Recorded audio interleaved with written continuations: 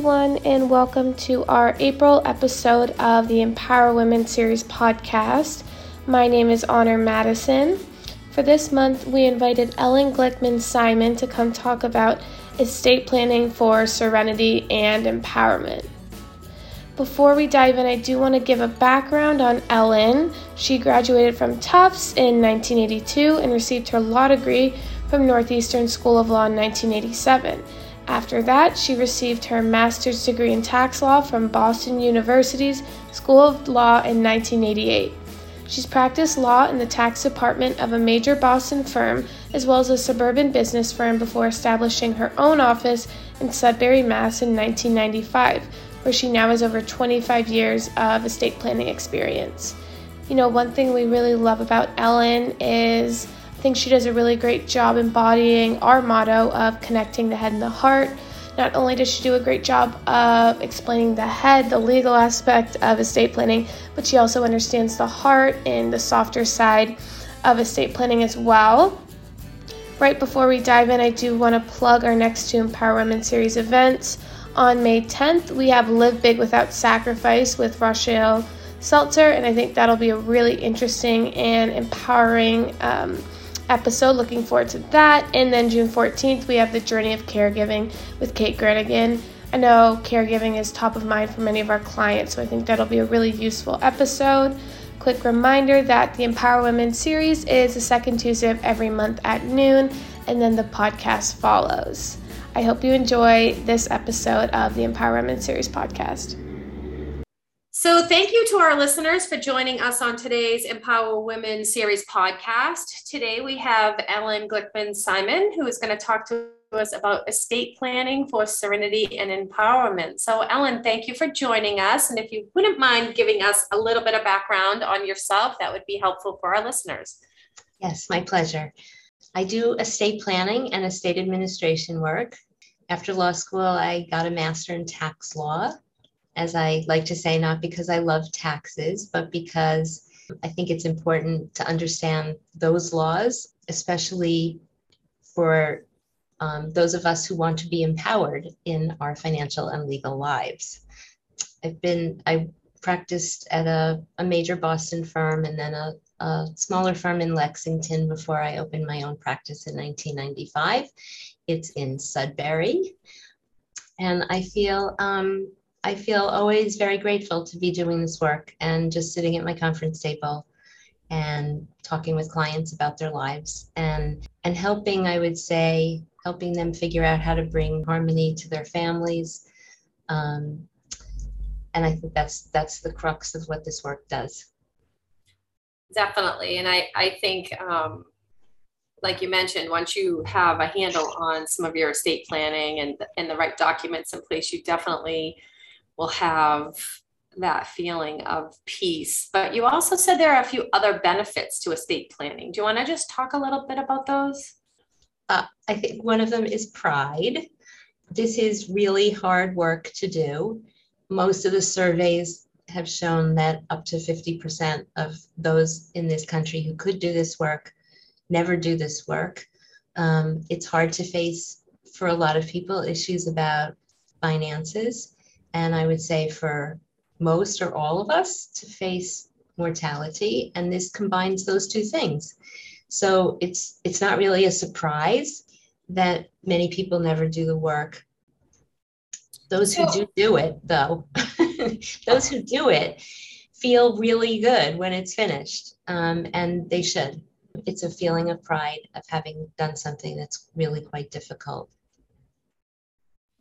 And one of the other things I think I've heard you mention is that it also helps people to generate conversations, across their family. I think today it's hard for families to have conversations. Everybody's so busy and in different directions, but it sort of forces issues to the surface, and people get to articulate, wishes and things that they're thinking about. So I like to think of it like that than more of, sometimes I think of it's thought of as just like this transactional thing that you just come in and you do it and you're done, but it could definitely be a tool for many years in your life. Right. And I mean, and it does, I would say it does bring people closer together when they can have these open conversations, especially intergenerational conversations. I've read that a lot of parents would like to talk to their children about their wishes, and the children don't want to have the conversation because it's hard, it's Yeah, painful. right. And then once it's opened up, for both generations, it can be another way to be closer, actually. Yeah.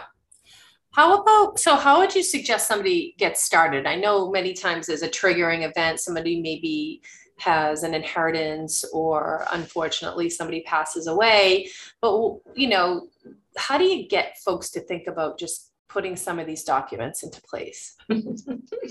Yes, to get started is actually, I think, to make the decision with oneself, to take it off the back burner, because most prospective clients who call me say, I've been meaning to do this for, and then comes the number of, it's usually many years, not many months, which shows me that they've been thinking about it. It's in the back of our minds. And they tell me, oh, every time I get on a plane, every time I get on Route 128, I think about this and it's nagging.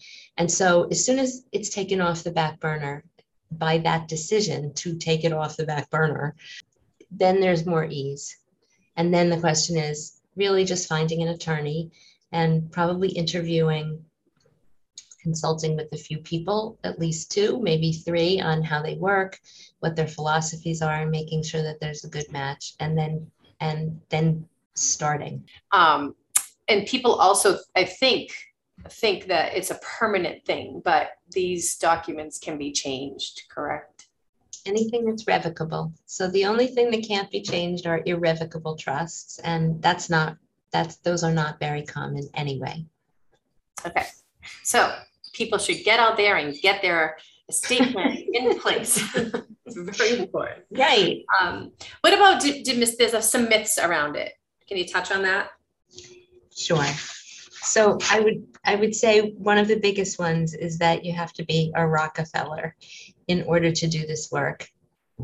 And that's just not true. It really isn't necessarily related to how many dollars one has in the bank at all. So anyone who's 18 years of age or older can do a will, a healthcare proxy, a power of attorney, a health privacy statement. And not that an 18-year-old needs necessarily all those documents, but parents of young children or single parents,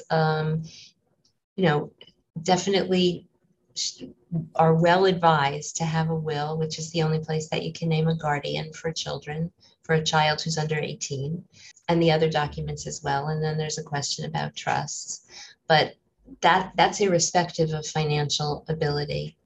Then as you just alluded to, this isn't work that you just do and put away for the rest of your life.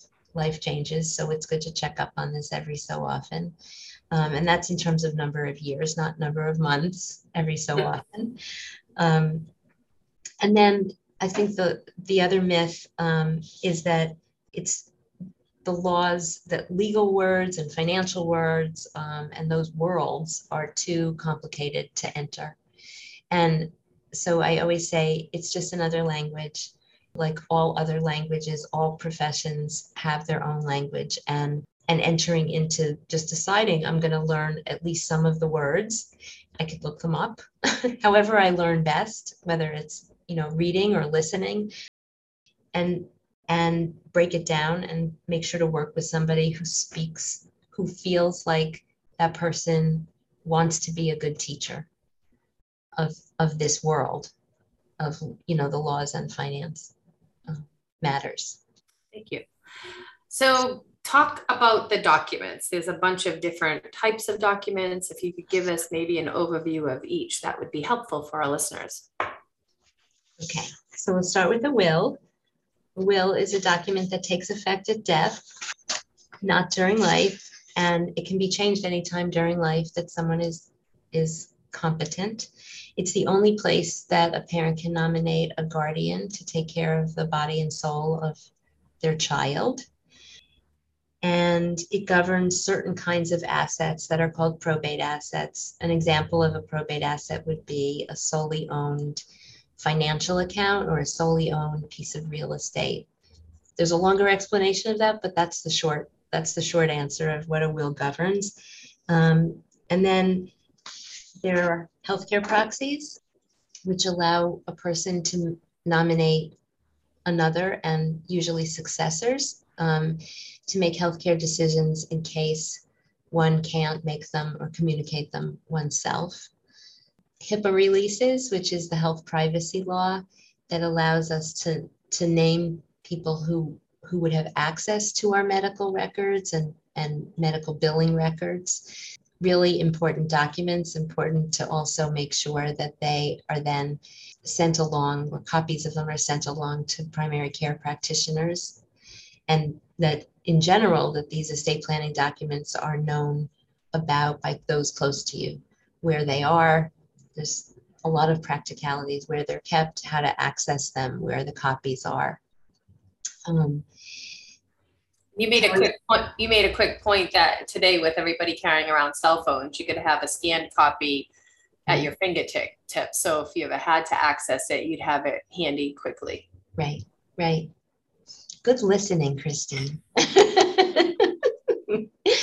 Then there are powers of attorney. So this is a document that lets you nominate somebody to make business, legal, financial decisions for you, and it can be effective starting now, not necessarily just upon incompetence. Again, these documents are so that if something happens to any of us, the helpers can actually spring into action and help.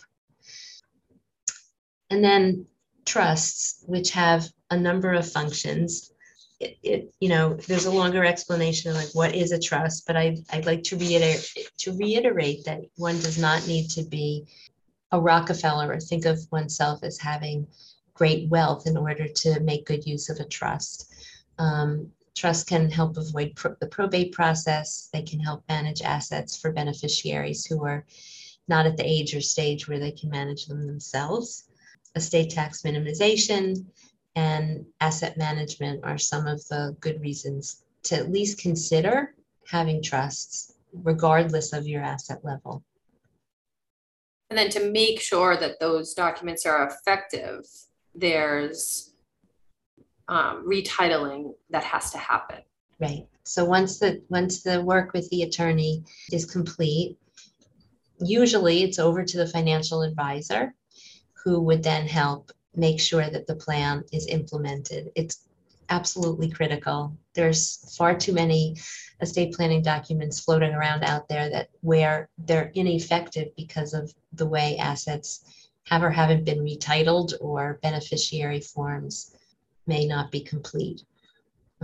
So that's as much a part of the process and as important as actually creating the legal documents. Right. So make sure you're checking that with your financial advisor, reviewing the titling of your accounts, and make sure that if you do have trusts, they're titled appropriately, the accounts are titled appropriately, and make sure that you're reviewing your beneficiaries on your documents. So in the event of, you passing, that the assets are actually going to the people that you would like them to be going to. Sounds like super. Right. Okay. And a point that you made during our previous conversation, that real estate can be retitled into a trust, and that can be quite helpful in avoiding probate on the real estate and the time delays. Yeah, and just quick on the probate. I think people are for whatever purpose have like this fear of probate. Can you just quickly talk about that? Yeah, I think there's a fear of it because there's been a lot of press about like it's a terrible thing. I mean, probate is not a tragedy, and it's not unduly expensive. I mean, probate court filing fees are not unduly expensive. It's neither is engaging an attorney to walk through the probate process. To me, it's the time delays, which at this point are significant in many of the counties in Massachusetts, so that assets can't be accessed until a personal representative, new name for executor, is appointed of the will. And if that lasts 4 or 5 months, that process, it's very frustrating and emotionally difficult for those who are left, especially because they're often in deep grief. So one doesn't need to be afraid of it. I think it's just deciding to get educated on what it is. And if you want to try to avoid it, it's totally possible. Okay, that's good to know. Anything else that you want to touch upon?